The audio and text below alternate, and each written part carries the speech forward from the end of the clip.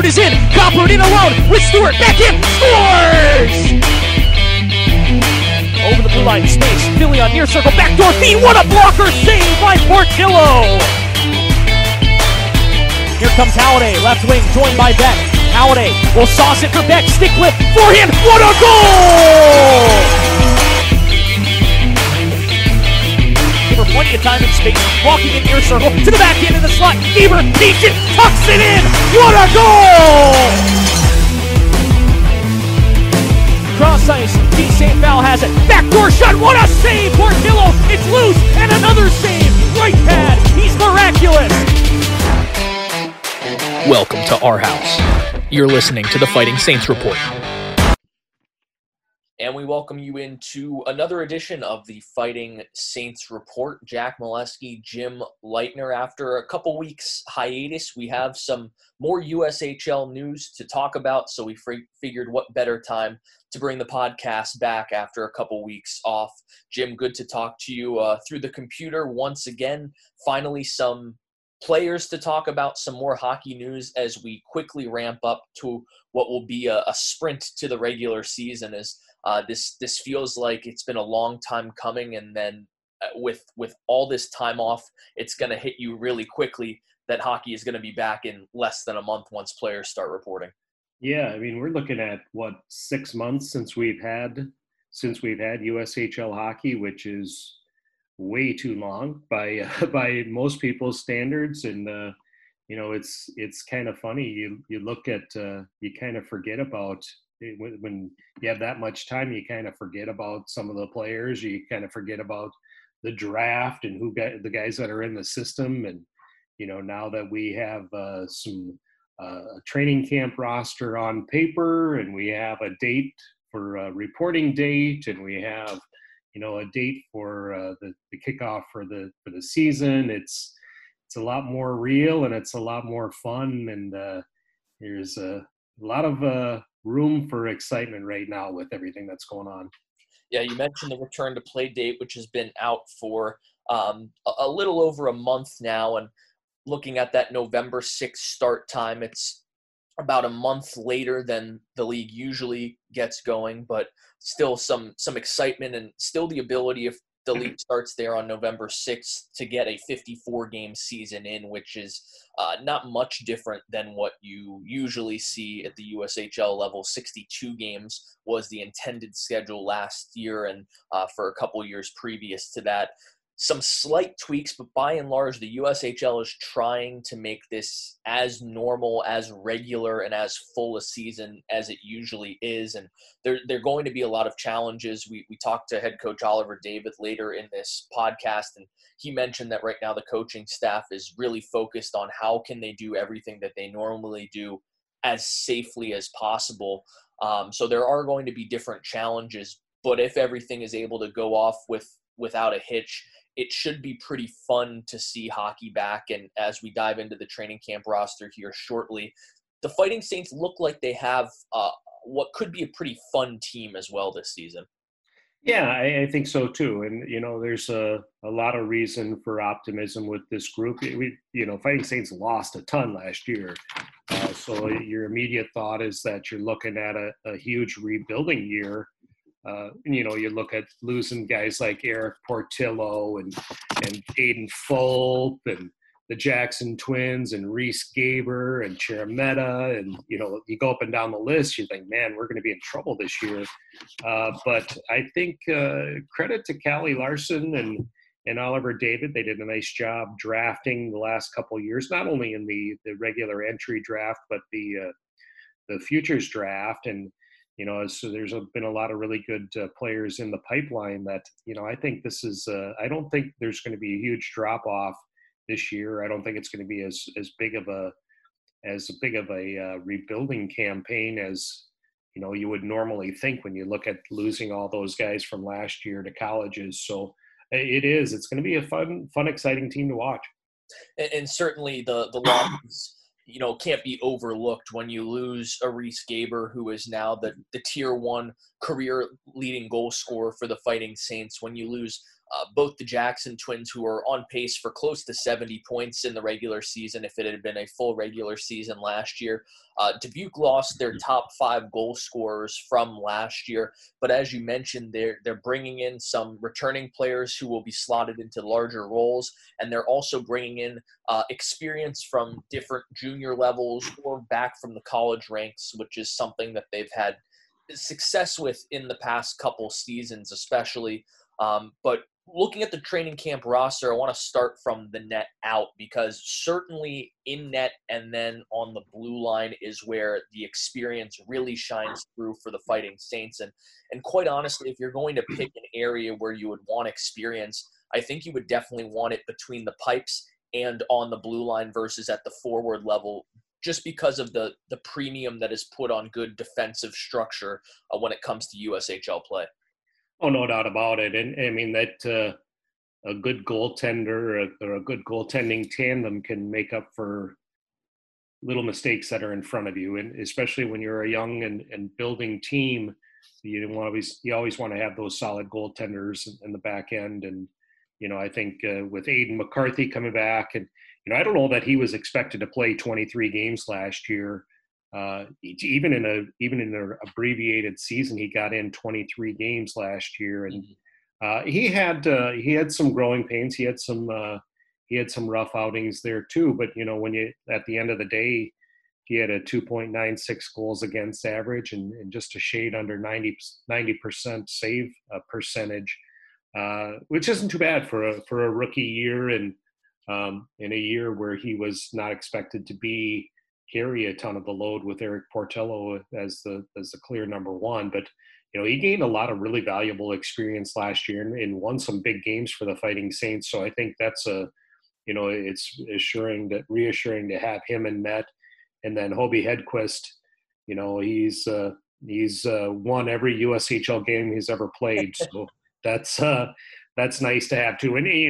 And, granted, it was only one game that he played, but I think for him to come in and he played the one game against Cedar Rapids and beat them down in that barn, I think from a mental standpoint, that had to be huge for his confidence coming into his first full year in the USHL. And, I think that's going to be huge for him, as opposed to if he would have come in and had a rough outing or really struggled. I think that might have been difficult for him moving forward. But yeah, he had a really good game against Cedar Rapids. I'm sure that got a taste for what the USHL is about, and I look for a lot of really good things out of him this year too. Yeah, and for McCarthy, that you mentioned the 23 games. If you look at the year previous, when Matthew Thiessen was the workhorse for Dubuque, Aaron Randazzo saw action in 20 games. And that was with a full season. And I think that was probably what we were expecting more of last year, was Portillo, if the season had been its full 62-game length, to get anywhere from, upper 30s to lower 40s in terms of starts. And then you get about 20, maybe a little bit less, a little bit more from McCarthy. But in a shortened season, to play in 23 games, certainly more game action than you would have expected if you drew it up on paper going into the season.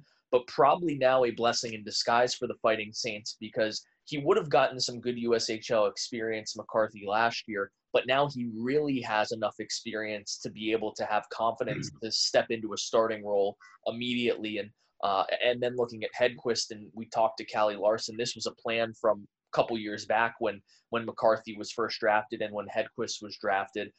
They wanted Portillo to be the starter, McCarthy to back him up, then McCarthy the starter, Hedquist to back him up. If you look at this year's draft, they're anticipating that next year Hobie Hedquist is the starter and Paxton Geisel is the backup. So they have a little pipeline right now in a rotation of goaltenders that they're hoping continues to pan out for the Fighting Saints. And you really have to like the situation with McCarthy being a solid number one, but Hedquist being a very, very good backup. And I think Hobie Hedquist, if he was given the chance, not to say he's not going to get the chance to compete for the starting role in Dubuque, but much like last year where McCarthy could have been a starter on multiple USHL teams, I think you're going to see that from Hedquist this year as well, where middle of the season you're going to be saying, wow, Hobie could be starting on some of these other teams in the USHL.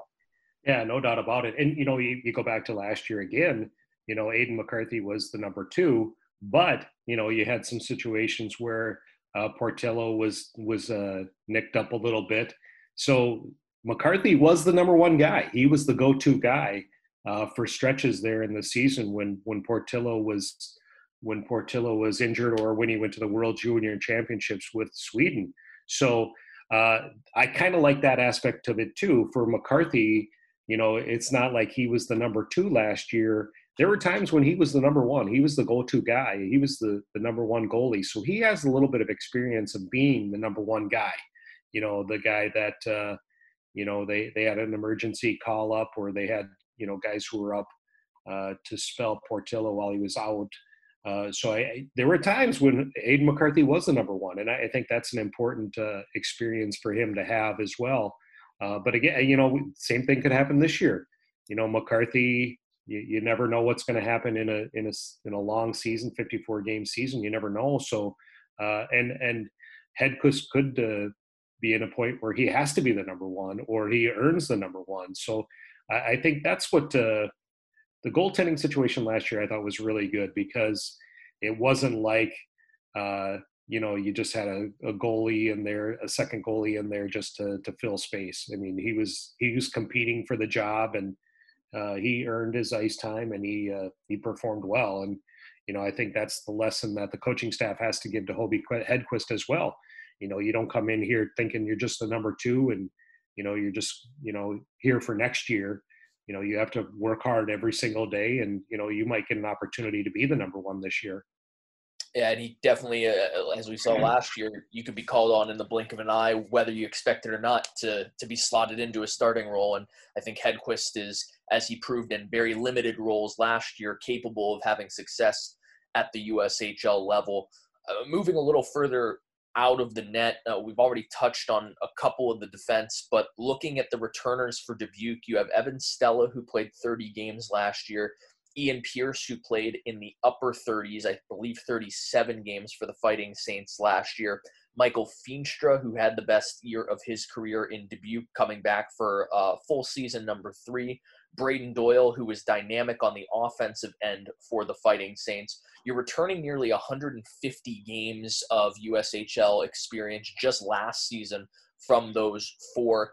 And then, again, this is the theme for the Fighting Saints, a little experience and a good amount of youth. Henry Thrun, 2 seasons with the NTDP, great offensive numbers, a very solid defenseman as well. And then in 31 games last season, he had 3 goals, 18 assists, and at Harvard, 21 points for a defenseman in his first year at the NCAA level is pretty darn good.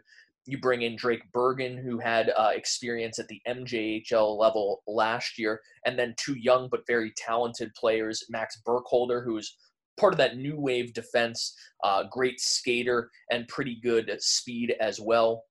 And then Riley Rosenthal, who's a much bigger player, one of the youngest players on the entire squad, over 6'4", good size, great shot. So youth mixed with experience, and I forgot Luke Grammer as well, who's closer to Burkholder in terms of skating and skill on the blue line.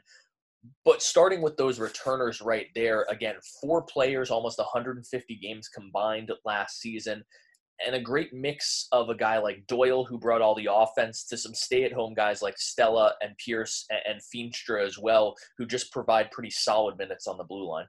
Yeah, and I really like the way Feenstra and Pierce really developed last season. Those were guys that, I don't know what the expectations were for them at the beginning of the year, but by the end they were logging some pretty important minutes, and Pierce might have been the most improved player on the team, the whole team last year. And looking at him in the tryout camp in late July, I thought he was really dynamic, and a guy who I think it can make another big step this year. So you're right, when you have that many games coming back on the defense core, that's a huge benefit to have. And so I think you mentioned it earlier, the defense is really where you want to, hopefully you can hang your hat if you have a rebuilding team, and if you want to build from strength, that's a good place to do it. And those guys coming back, was it 1, 2, 3, 4 guys back with a lot of USHL experience, a lot of experience in Coach Oliver David's system. I think that's going to be a huge benefit to this team. And something that the Saints will definitely lean on. And then not Dubuque experience in the USHL, but when you have close to 100 games of experience in the USHL and Henry Thrun, plus 30 games of experience at the NCAA level, I mean, that's going to be another player that you really rely on heavily, not just for solid production on the ice, but in talking with Oliver David and Callie Larson, they absolutely love him off the ice in terms of the character that he brings and the leadership that he brings. And Oliver David, when talking to him a couple days ago, he didn't say the exact words, but the way he was describing Henry Thrun, it really felt like he was describing Aiden Fulp in a lot of ways in terms of the way he carries himself off the ice. And to have that leadership on the blue line, I think is going to be invaluable for a fairly young Fighting Saints team. Well, yeah, not just on the blue line. I think it's a huge benefit to have a guy like him in your dressing room that everybody can look up to. I think by age-wise, I think this is probably going to be a young team or a younger team than we're probably used to. So to have a guy like Henry Thrun in there, leading by example, much like Aiden Fulp did last year, I think that's going to be a huge benefit, not just to the blue line, but everybody else. And, here's a guy who's playing at Harvard. He was one of the top scoring rookie defensemen in the NCAA last year. He's been drafted by the Anaheim Ducks, a fourth rounder in 2019. So you look at him, if you're one of his teammates, you look at him and you see this is a guy who's, really got a lot going on for himself right now. He's got a real promising future when he goes back to Harvard and hopefully in the NHL someday. So you look at, if you're a younger guy, you're not committed to a school, or you're hoping to get drafted, you have a guy right in your locker room who has everything that you're aspiring to. So it's a benefit to have him in there. And, the fact that he is a high character guy, a guy who's, going to be definitely one of the leaders on the team, that's a even greater benefit to have that. So excited to see Henry in camp. And he was part of that national team development program that set a record for players being drafted just last summer, 2019. So, he's got a lot of experience playing at an extremely high level. And I think that's going to be a huge benefit to him, and not just his teammates, but I think he'll be a huge benefit to the coaching staff too, because I think it kind of sounds like he might be one of those guys who's in practice, he might be like another coach on the ice. Yeah, again, that NCAA experience that Dubuque has had some good success with in terms of bringing players back from the NCAA ranks. You saw it last year with Mark Cherametta, who was instantly one of the top scorers on the Fighting Saints. You saw it the year previous with J.D. Greenway, Willie Nerum, and James Sanchez, who all three had pretty solid years when they went back to the NCAA ranks. And now you have Henry Thrun on the team this year. And you also have P.J. Fletcher, who a forward, a big power forward, center. And I think when you look at the Fighting Saints draft, it was pretty apparent that they knew that they were going to have the returners on defense. They knew they had the goaltending situation figured out.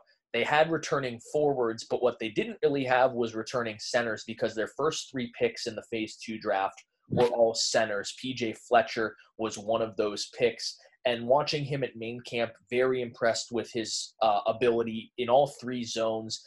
But I think P.J. Fletcher, in looking at the way he's built, he really feels like he might take over the role Willie Nerum had a couple years ago, with that power forward style of play, playing with a lot of grit, and being the guy that you see in front of the net a lot on the power play, and also at 5-on-5. He's built that way, and I think he likes to play that style of game as well. Oh yeah, he's 6'2", 185, and he's had experience. He was at Quinnipiac last year, and that's a pretty good, solid program in the ECAC. It's got a tradition of winning a lot of hockey games, so I think he'll be a big addition too. And he's one of those guys that, it's one thing to have guys from college who come back to the USHL, but it's another to have a guy who's extremely motivated to get back to that level. And I think that's one thing that we've seen the last couple of years with some of the college guys that have come back. It can be a tough thing, because if you're if you're coming back to the USHL, maybe it's a confidence thing, or maybe it's something that, your game isn't just right, and it can be a challenge. But the Saints have done a really good job of identifying these NCAA players who are really motivated and really driven to improve their situation, and I think that's exactly what we're going to see out of PJ Fletcher this year. And before we dive more into the forwards, just doubling back to round off some of the players on defense. We saw him at main camp now for the last 2 seasons, but one of the guys I think Saints fans might not know too much about that is worth getting very excited about is Max Burkholder. He was a right shot defenseman when the Saints grabbed him 2 years ago in the futures portion of the draft. He won the 2019 Bantam Player of the Year award in the state of Minnesota. But when you talk about the new age of defensemen in terms of maybe not being as big and bulky as they were 20 years ago, but more offensive-minded, or at least with great skating ability, Burkholder fits right in with that. I was impressed with the skating both times I saw him, but it looked like he certainly added on some weight and a little bit more grit to his game. It was showcased in main camp. He's a younger player, but I think he's a player with more upside than just about anyone on this roster because of how well he skates on the blue line and how quickly he's been able to develop in the last couple of years as well. Yeah, I think, when you look at the smaller sized defensemen, there used to be the train of thought that you can't have a small defenseman back there because he's going to get beat up, and he's really going to get pounded back there. But, you take a younger guy, a smaller guy, and you pair him with a big guy on the other side. In this case, would be on his left side. I think that evens things out. And again, if you're a smaller defenseman, but you can skate extremely well, and if you can move the puck extremely well, that certainly makes up for the lack of size. And, you look at Ian Pierce, he's not a real big guy either, but he's, the way he skates and the way he moves the puck, I mean, that definitely he's got a good spot on the Dubuque roster, and a very valuable player as well. And he's going to be valuable to a college as well. So Burkholder is committed to Colorado College. So I think he's obviously they've seen a lot in him that they really like. And, I'm agreeing with you on how well he skates and how I think he'll make a good adjustment to the USHL. Burkholder, one of the young defensemen, but Dubuque, as we mentioned, returning a lot of experience from last year's team, and also grabbing some experience from other avenues on the defensive end with Thrun. And then we didn't mention him much, but Drake Bergen from the MJHL, also some junior experience before coming back to the USHL. Now looking at the forwards, starting with the returners again, and this is probably the area where Dubuque has maybe not the least experience, but the least scoring returning, because when you look at the returners, it's a lot of the bottom 6, which isn't necessarily a bad thing. As we know, in the USHL last year, Dubuque was so successful because they could roll 4 effective lines, and I think returning a good amount of the bottom 6 actually gives Dubuque an advantage in some cases, because they already know that they're going to have a pretty solid foundation there on those checking lines.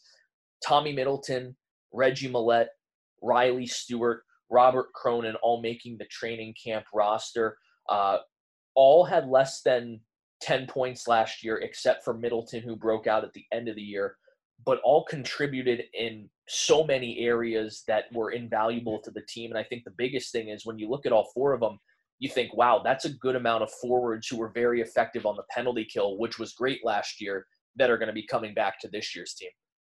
Yeah, and looking at some of those guys when we saw them at tryout camp this summer, it wasn't like they were stuck in that bottom 6 role, or they showed some offensive upside as well. So, I mean, I don't think that you can just say they're automatically going to be pegged for bottom 6 roles again this year. I think they've all shown some capabilities of putting the puck in the net and making plays. So I wouldn't be, and we've seen that in the past too, where guys, if you're put on a bottom 6 for your first year, that's kind of the role you have to play. That's the kind of the mentality that you have, and points are more like a bonus. But a lot of times you see those guys come back for that second year. They work on what during the summer they work on their deficiencies, and they come back and they have a lot more offensive upside. So I wouldn't be surprised to see a greater output from those guys. And but again, as you mentioned, they were all really vital to the penalty kill, which was as good as it's been in Dubuque for a while. And if you can keep the other team off the board, and that's about the same as scoring goals as well. So I think that's a key role to have those guys back. And the player that stands out immediately, I think, if Fighting Saints fans are looking at this list, is obviously Reggie Millette. His name chanted multiple times throughout the Mesquite Community Ice Center last season. And he's the type of player that, coming into last year's training camp, I don't want to say he was on the fringe of making the roster or not making the roster, but he definitely wasn't a shoo-in when training camp started. And now it's kind of crazy to think of the Fighting Saints without Reggie Millette this season, because of all he was able to bring to the team in terms of the penalty kill, in terms of the energy, and in terms of just that on-ice leadership. I don't think there's many players that Dubuque Fighting Saints players would have rather played with and played for last season than Reggie Millette. Yeah, and that's you go back to that 2019 draft. That was one of the things that the Fighting Saints really wanted to address, was grit. And I think if you look at Reggie Millette, there's no better word to describe Reggie than grit.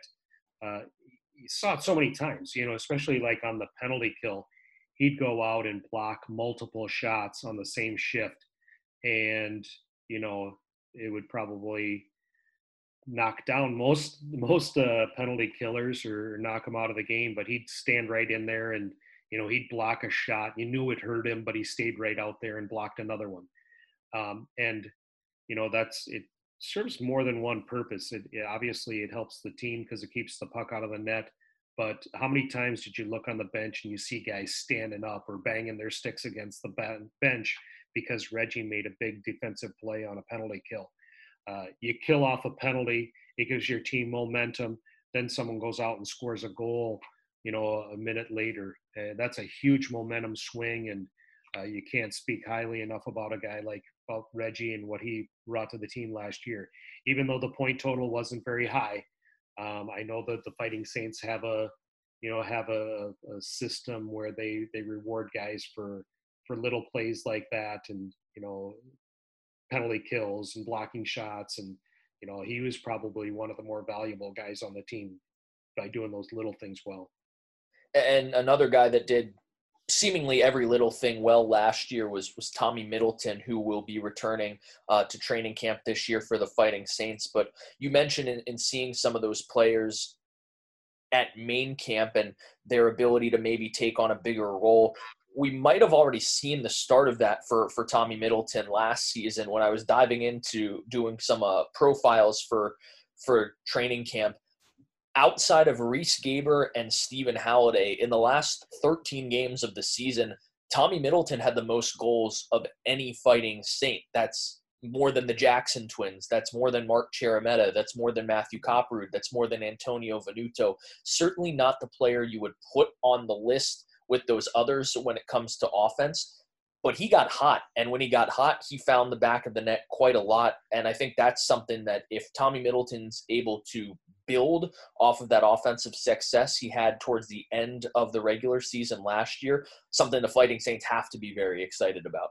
No doubt about it. And you look at last year's team, and you had the obvious horses, the obvious guys that you knew were going to put points on the board every single game, the real consistent guys. So to get that secondary scoring from a guy like Tommy Middleton, and you're right, he did heat up at the end. That was huge. And I think, I would have really loved to see what he could have done the last 10 or 12 games of the season and into the playoffs. He's kind of a playoff type guy, a tough-minded, gritty guy, and he scores those dirty goals, those gritty goals. So I would have been excited to see what he could have done at the end of last year. And I know he's extremely motivated coming into this year with a little bit more to prove, or a little bit of unfinished business from what happened last year. And he wants to prove that he can do what he did at the end of the season for an entire 54-game season.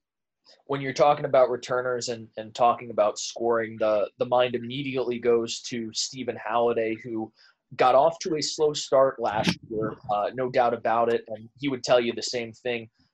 But when he got going, he did not slow down towards the end of the season. He was outside of Gaber and the Jackson Twins most points through the last 25 games of last season. And this is his third year in the USHL. He's coming back for his third season. And as young as he is, to already have 2 years of experience under his belt is going to be big for Halliday. But I think the biggest positive sign for the Fighting Saints, obviously, you quantify that stuff on the ice, and that's easy to see. But it was noticeable the growth that Halliday took off of the ice last year. He credits it a lot to Reese Gaber and talking with Gaber about his experience at the USHL and how to be a leader on and off the ice and how to not let one bad game affect the next 2 games. But I think that off the ice maturity was incredibly noticeable towards the back end of last season. And because of it, Halliday is going to be a much better player on the ice as well. Yeah, you talked. He's a very soft-spoken young man, no question about it. But it was amazing to see the transformation from September, October, into March. How much more confidence he had, and just how much more developed he was. Just in the course of 4, 5, 6 months. I think in his case, he had some nice success with Central Illinois during his rookie year. But, in talking to him, they didn't really play a real structured system there. And he came to Dubuque, it was a little bit more structured, and there was a little bit more, a more detailed system. And might have taken him a little while to really get used to that system. But once he did, he was outstanding. And, he went on a run, I think it started maybe in December, where he was just almost untouchable. Mm-hmm. And you saw that with the confidence that he gained over the course of that season. He was really dynamic and a lot of fun to watch. And, he's a really motivated young man. He's a guy who's committed to his craft. Even when weren't going well for him last year, he was working his rear end off every day in practice. And, you had to tell him all the time, hey, keep doing what you're doing, because eventually you're just going to explode. And eventually he did. And the numbers really showed that. Yeah, and Halliday, the confidence, I think, was the biggest thing. And we mentioned it multiple times on the broadcast is, once he sees the puck go into the back of the net a couple of times, once he builds that confidence, he's going to take off and he's not going to slow down. And you alluded to it, starting in December and definitely in January when the players returned from the holiday break, he took off and did not slow down. One of the top offensive producers on the team for the last 20 games or so of the regular season. I know he's been working on his skating a lot with Chad Remical in Dubuque this offseason. He looks faster. He looks a little bit stronger. And already with that scoring touch, the Fighting Saints, Callie Larson didn't mince words when he talked about it. He said they fully expect him to be one of the top point producers in the USHL this season. And I think if you ask Stephen Halliday, he wouldn't say anything other than that's the expectation he has for himself as well. Yeah, and I think they get some good players around him as well. I mean, he's not going to be a guy who's going to have to carry the entire load. Which is a big thing. And I mean, you don't want to see him coming in with all the pressure of having to be the guy or having to carry the entire load. Even though the Fighting Saints lost a lot of good quality scorers from last season, I thought they brought in some really talented point producers this year. So that'll make things a lot easier for him. Get a couple good solid line mates who can also put the puck in the net, and he's going to be difficult to stop. Yeah, well, we talked to head coach Oliver David about Halliday, some of those returners on defense in just a moment. We'll get to that interview. Before we do the final group, I want to touch on forwards-wise. Kind of grouping these three together because they had, very similar seasons last year in terms of great success at the lower levels, and they were all drafted in the same futures draft. And that's Max Montez, Kenny Connors, and Connor Kurth. And Kurth was over 2.5 points per game at the NAPHL level. He had over 70 points in just 22 games. Max Montez was over 2 points a game. He had over 100 points with the Milwaukee Junior Admirals. And then Kenny Connors, when talking to Callie Larson, he said, you're never going to be super impressed with the point total that Connors puts up there. No numbers that Kenny Connors is going to put up that make you think, wow, he's an elite hockey player.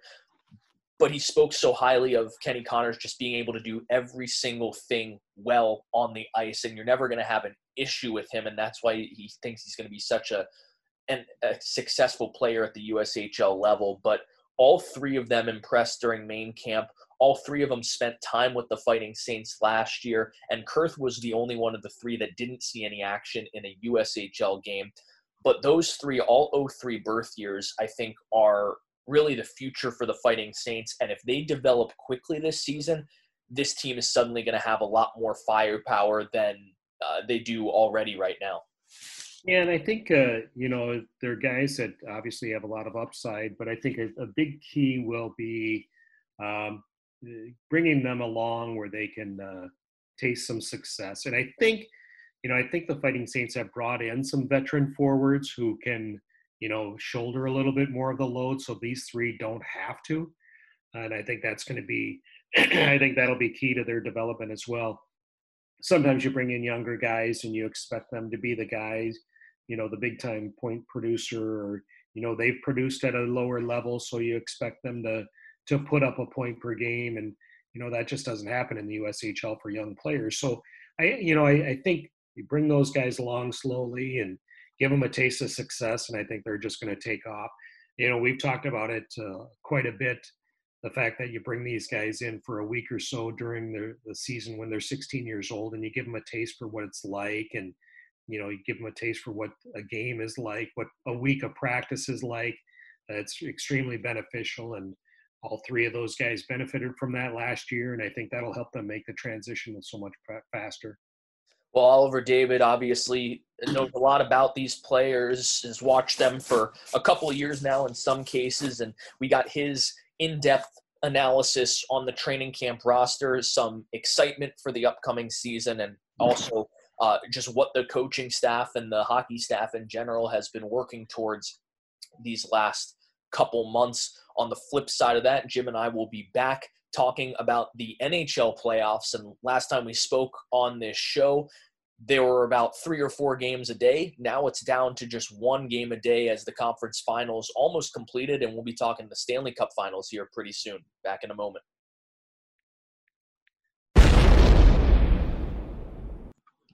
And we're joined by the head coach of your Dubuque Fighting Saints, Oliver David, joining us here today. And Coach, last time we talked, we spoke a lot about the summer, the weird summer and the off season, and now finally we have a date, a return to play date. November 6th is what you're shooting for.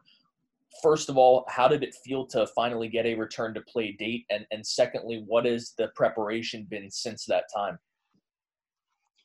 Yeah, the date that you mentioned, Jack, is a date that the season should be starting here, the first game or the first weekend of games for everybody.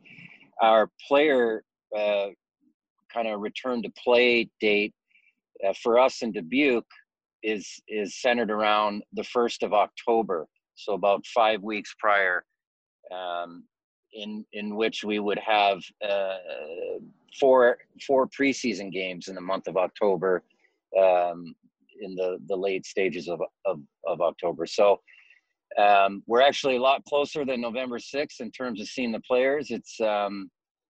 It's been nerve-wracking, to be honest. The word, the concept, the overarching theme. I'll give you another one, kind of the target and the guiding principle here. There's 5 words for you, phrases, is safety.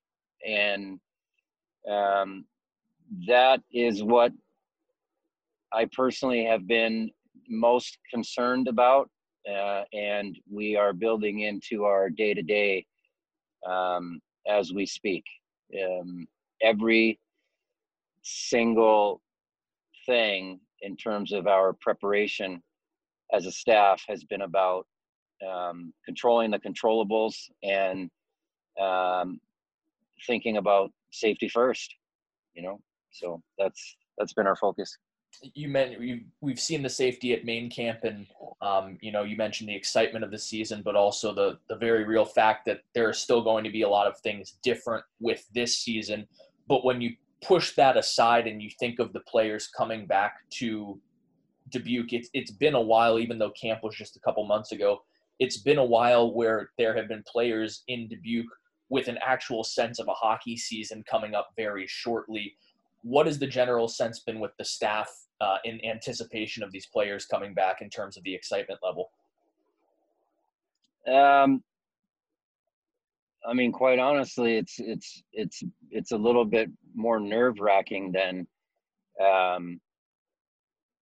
exciting. It's I understand the question, and I know we all want hockey back, but we've got to do so many things correctly and make some serious sacrifices in how we maneuver, that as a staff and a club, quite honestly, that's all we've talked about. We're going to meet as a staff this week for the first time, and we have about 3 weeks before we hit the ice with everybody. I am very certain what you're getting at, and we're going to feel that's all going to become very real. The closer it is to them getting here, and then actually talking about hockey, which we haven't done coming this week. So I think the answer to the question is excitement has been suppressed a little bit in trying to work in the correct order here. And very quickly, excitement, no doubt, is gonna take over when we start to see everybody and have that feeling of here we go and good work getting here and let's do it. And speaking of getting ready and then being ready to go, a huge part of that obviously is the team that will be on the ice this year. And for fans that were following along last week, we unveiled the training camp roster for the Fighting Saints. So the players that you just mentioned will be coming into Dubuque in a few short weeks and competing for spots on the 2020-2021 roster. And I just wanted to get your thoughts on the roster a little bit without going into too much detail. But as we saw the previous year, a lot of returning names from the team before that. This year we get a lot of similar cases with players like Reggie Millette, Tommy Middleton, Riley Stewart, Michael Feenstra, Stephen Halliday, the list goes on. How nice is it to have a good squad of returning players that have a lot of USHL experience under their belt coming back? I mean, yeah, no matter how you shape it,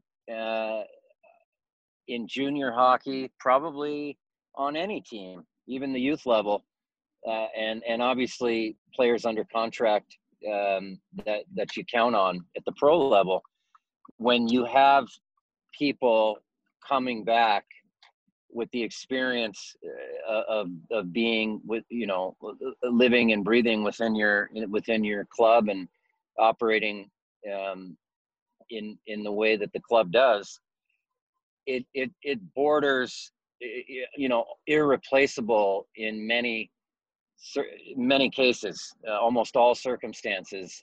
A returning player in the USHL, again, more often than not, there's a premium on that. There's a high value on that. And it's very easy to kind of fact check that statement just going online and pick almost any player you want that returns for a second season, returns for a third season, and you're going to see numbers skyrocket. So when we're talking about competition and winning as part of development, returners play a big part in helping first-year players along. Not just necessarily, you don't want to have too many returners. You don't want to be buried in a lineup. Those guys get a lot of minutes. Yeah, sure. But living in an environment where guys are doing it the right way and living to, in our case, our standard, that rubs off. That the peer leadership to me is, as we've talked about on this podcast and in different articles, that's second to none. And a good, strong, healthy group. I think it's about 9. I think you listed about 5 names there, 9 or 10, to go along with quite a exciting group of young players. When I say young, we're talking 16-year-olds turning 17, the most that we've ever had on our roster since I've been in Dubuque. I'm hopeful will pay dividends for everybody. And that was going to lead into my next point right there. A good segue is the youth of the players coming in, and obviously inherently because of it being junior hockey, the league itself is young. The oldest you can be is 21 when the season ends. But that being said, even by those standards, this team is very young, but also, as you said, a ton of talent when you look at players like Max Montez and Kenny Connors and Connor Kurth, all 3 who tore up their respective age levels last year. What excites you most about having players this young on the squad? We've got 2 Maxes and a couple Connors. No, it's exciting that they all are, first of all, the good balance between positions. When you put Hobie Hedquist in the mix, even though at this point it doesn't seem like he's a new player. He only technically played 1 regular season game for us, but he's been a part of the fold for, over a year now, and joining us finally full time now. He's the same age as these guys joining us for the first time. Max, Kenny Connors, Connor Kurth, and Riley Rosenthal. And, the goalie, two defensemen, 3 forwards, 3-2-1, perfect balance positionally, all very different players, and their strengths are strong in their birth year, which is why they're here. And I think they're going to also be strong at our level. And if you want to go back to the word exciting, I did actually get some goosebumps or some tingles thinking about that group of 6 there when I'm answering this question. So it is very exciting what we have coming through, and honestly, I think the tip of the iceberg probably came through last year, and these guys are somewhere in the middle, and we're still gonna have quite a few others rise that Cali, has drafted, and we'll see in the future coming off our affiliate list, especially in the other players in the 03 birth year, and the 04 group is extraordinarily strong, in my opinion, based on seeing those of them that showed up in our main camp this summer. Speaking of what the team has done well in the last couple of years, and you mentioned stockpiling that young talent, it was very apparent in the goaltending in the last couple of drafts, where you get one of the top goaltenders in the 04 age group this year, the 03 age group the year before, and Hobie Hedquist. But something the team's done pretty well is also bring older, more experienced players back into the USHL ranks. And you've done that again this year twice at the forward level with PJ Fletcher, and then on defense with Henry Thrun. Take us through each of those players and what you expect them to bring to the team. The greatest thing about both of those guys is a similar thing, and it's a very real concept, and everybody puts a different amount of weight into the concept, but character counts. And for us, it counts a lot.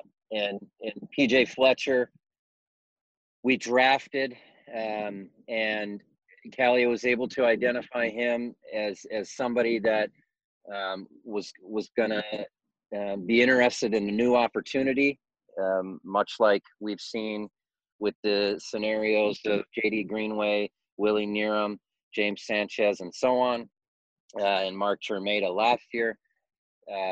he's coming in with the mindset and the character of, work matters and getting better every day matters. These are all standard cookie cutter cliches at this point. But when you live them, they're not cliches.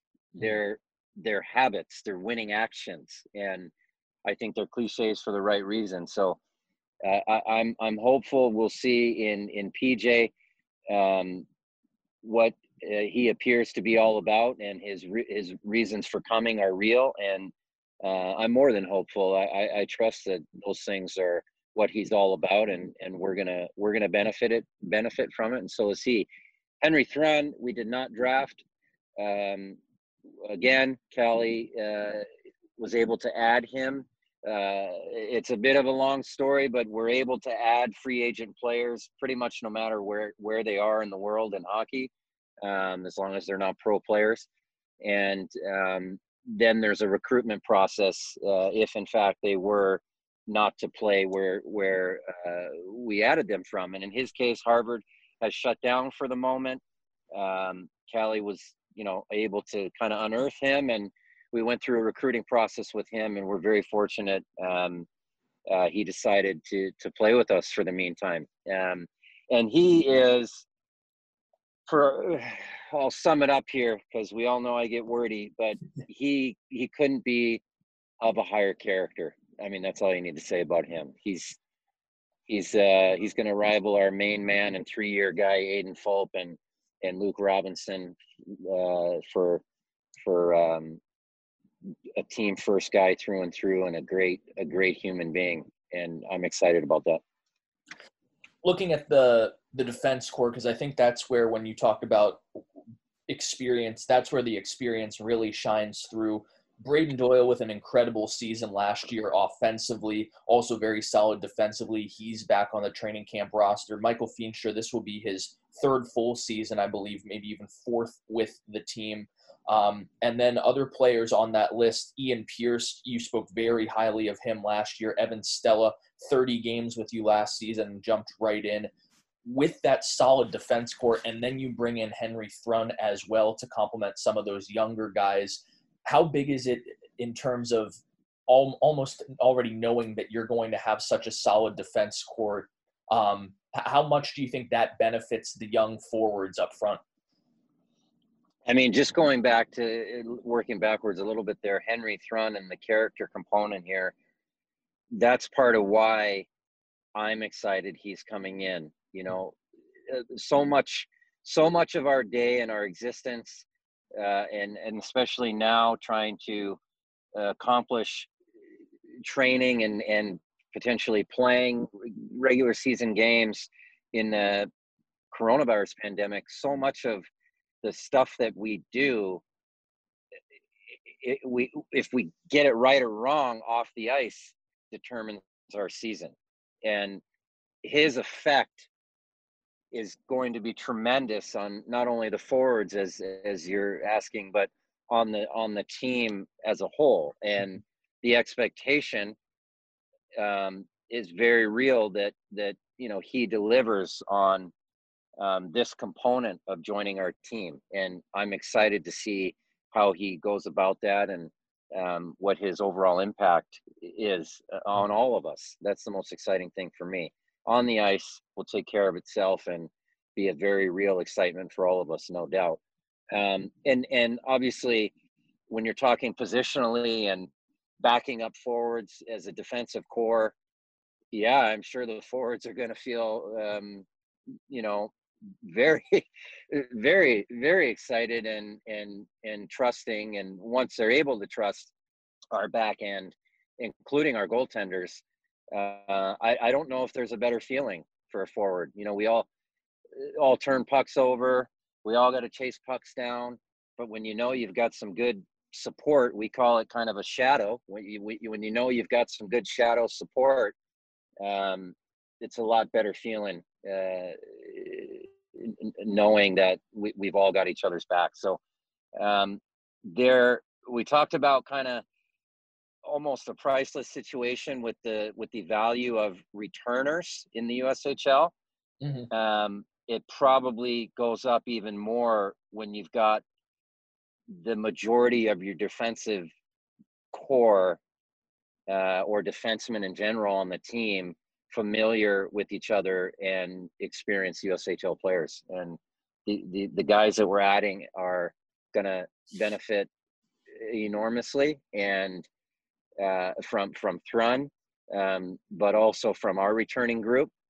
And the guys I'm speaking about, as we've mentioned, have the talent to kind of probably be a couple of the better guys to play the position that have come through the club when I'm thinking about the young guys in Burkholder and Rosenthal. So it'll be up to them what they parlay this into, but the talent is there for them to be exciting performers for us all for at least a couple seasons.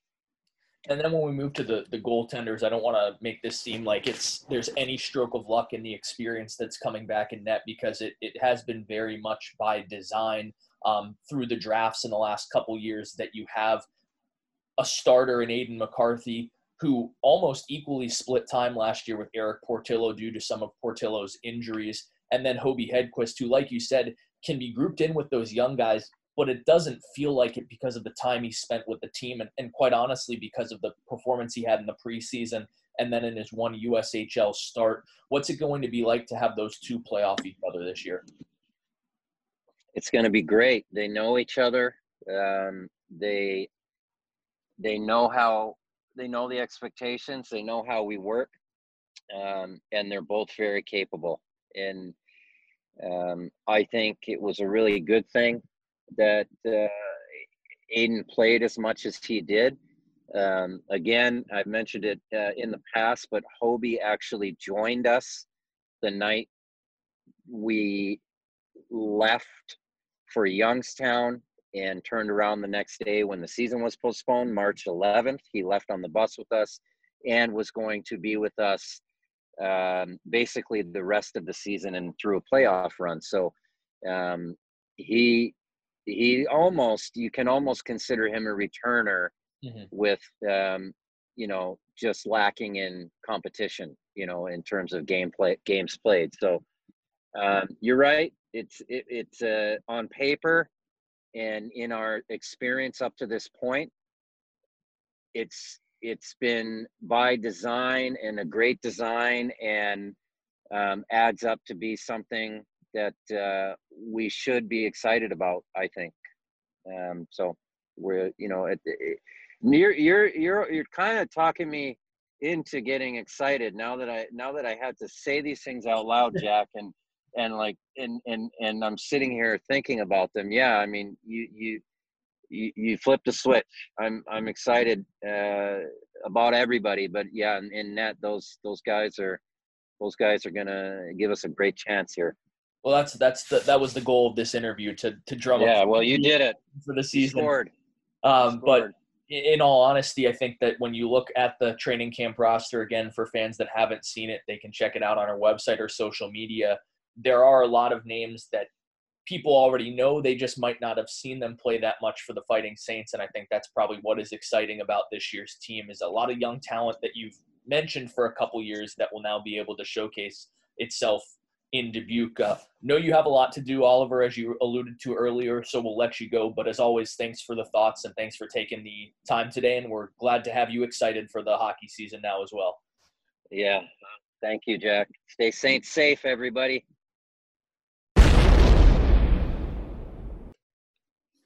Jack Milewski, Jim Leitner back here on the podcast. It's Oliver David giving you some great insight on the roster for training camp and the 25 players that will be making their way to Dubuque in just a matter of weeks to get the ball rolling towards the beginning of the 2020-2021 season. The schedule not quite out yet, but that return to play date very much solidified November 6th. And right now that is exactly what the USHL and their teams are working their way towards. But as we bring it back, as we usually do, while there is still hockey to talk about, somehow in the middle of September, and the Stanley Cup Finals are just about to start. Last time we were on the show, there were a lot more hockey games a day, Jim. We were talking about how by 1 o'clock or 2 o'clock in the afternoon, you're trying to get everything done so you can just sit in front of your TV and watch hockey for the rest of the day. Now it's a more normal sports watching schedule in the sense that you can be civilized, actually do a full work day, and then just watch the game at 8 o'clock at night. I'm not sure if I prefer that, but that's where we are now. And some great matchups in the conference finals with the Dallas Stars beating the Vegas Golden Knights. Maybe a surprise there in 5 games. And we are recording this before Game 6 of the Eastern Conference Finals, but it's Tampa Bay and the Islanders in the Eastern Conference Finals. I guess we'll start with Dallas moving on. Were you surprised that Dallas beat Vegas? And I think everyone was probably surprised that that series was over in 5, regardless of who won it.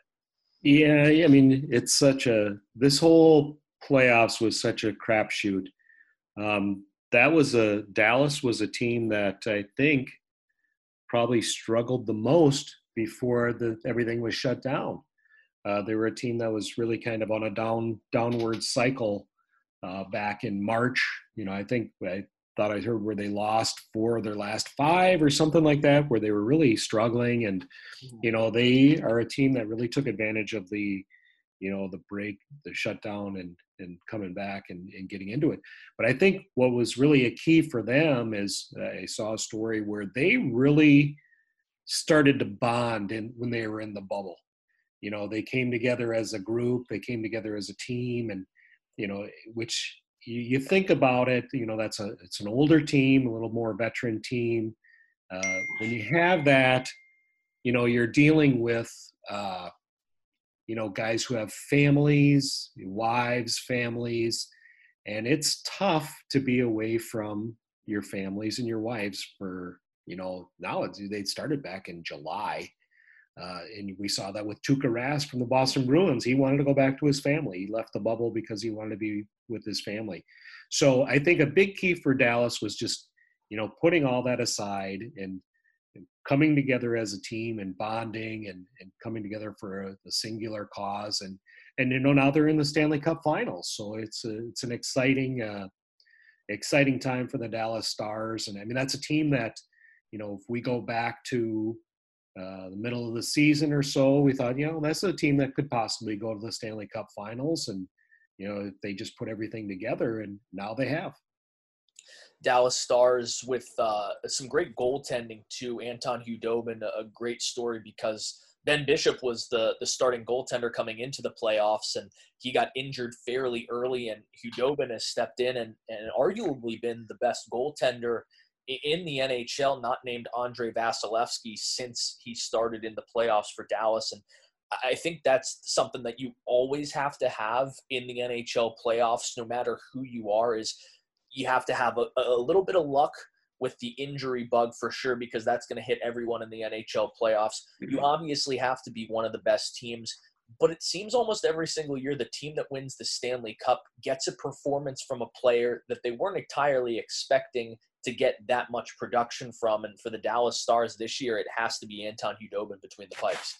No doubt about it. And I saw a stat where the Stars were badly outshot throughout this whole series. Every game they were outshot, and it ended up being by a real wide margin, and yet they won the series in 5 games, 4 games to 1. And the only way that happens is with an outstanding goaltender, and the Stars got it. You look at Ben Bishop; he was supposed to be the guy again, and he did not complete the series. He got injured, and so to have a performance like that from your backup goaltender is huge. And I think that's exactly why they're in the Cup Finals right now. We'll see if they can continue that on in the next round here in the finals. Going to the Eastern Conference, one team in the Eastern Conference Finals that it may be a surprise to some. The other team in the Eastern Conference Finals, I think it would only have been a surprise if they weren't in the Eastern Conference Finals, that being the Tampa Bay Lightning, who were a heavy favorite in a lot of people's minds, despite what happened last year in the playoffs. But the New York Islanders have pushed it to a Game 6, and again, we're recording this before Game 6 has happened. But I think regardless of if the Islanders drop the contest in Game 6 or push it to a decisive Game 7 on Saturday night. They've had a fantastic postseason. Barry Trotz, if you already weren't impressed and if you already hadn't decided that Trotz was one of the greatest coaches in NHL history, taking this Islanders team who quite honestly is a good team but not a great team and making them be great in this postseason, I think has solidified Trotz as one of the best to ever do it in the NHL. But it's just simply a tough team to play against if you're the New York Islanders, if you're anyone playing against them. And Tampa Bay has had their way with every team in the bubble so far. So it says something that the Islanders are the first one to push them to a sixth game and to really give them, I think, maybe even more than they bargained for in the Islanders. Yeah, and, the Islanders are a team also that's had, the last 15, 20 years, maybe even longer than that, they've never had any success. They've been a team that's really struggled historically. So to get to this point where you're in the conference finals, it says a lot about them. They've gotten some really good performance out of guys like Anders Lee, a former USHLer with the Green Bay Gamblers. But yeah, they play a gritty style, and you're exactly right about Barry Trotz. I mean, he's done it everywhere he's been. He's taken teams that have kind of had a history of not having a lot of success and put them in a position to win. And, I didn't think they had a great chance against Tampa Bay, the high-flying Lightning, but they pushed them right now to Game 6 and, beat them in overtime the other night. And, it says a lot about Barry Trotz. He's got to be in the conversation for the Jack Adams as the coach of the year, and it certainly deserves to be where they're at right now. Tampa Bay Lightning, we can't assume the winner of that series, but we know the Dallas Stars are in the Stanley Cup final. Let's play both scenarios out.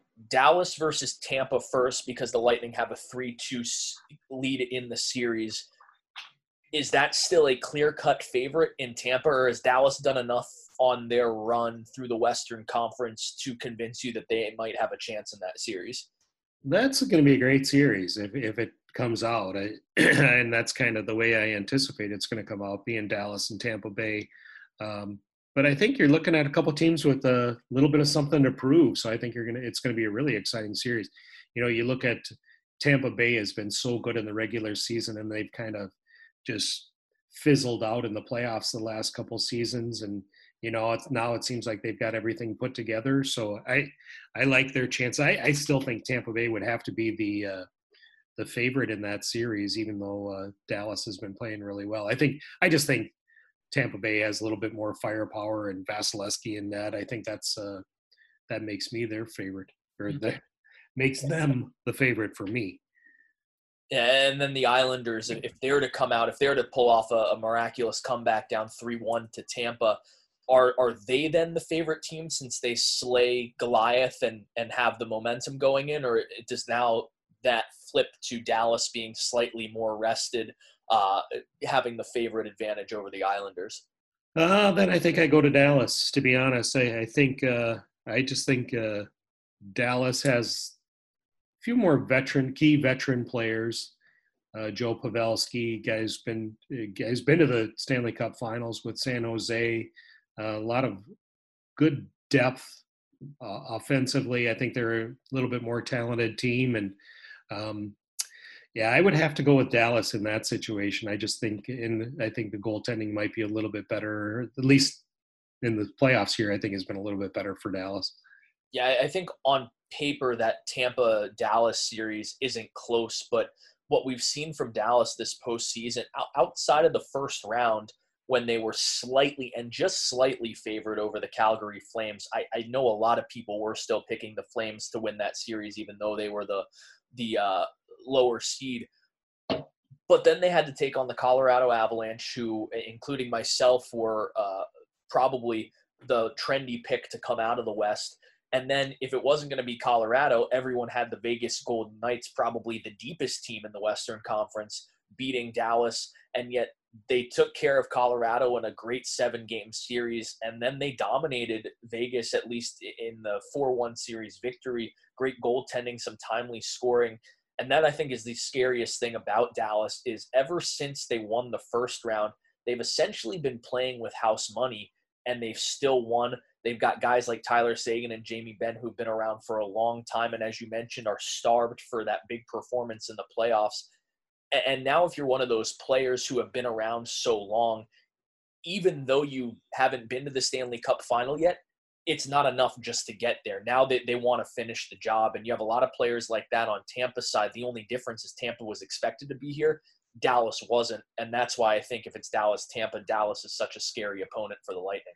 Yeah, I think that would be probably the more entertaining Stanley Cup final, and that's probably the one that I'd rather see. But we'll see. I mean, you can't count out. Well, as we speak right now, you can't count out the Islanders, with a big overtime goal by Jordan Eberle the other night to get it to a game 6.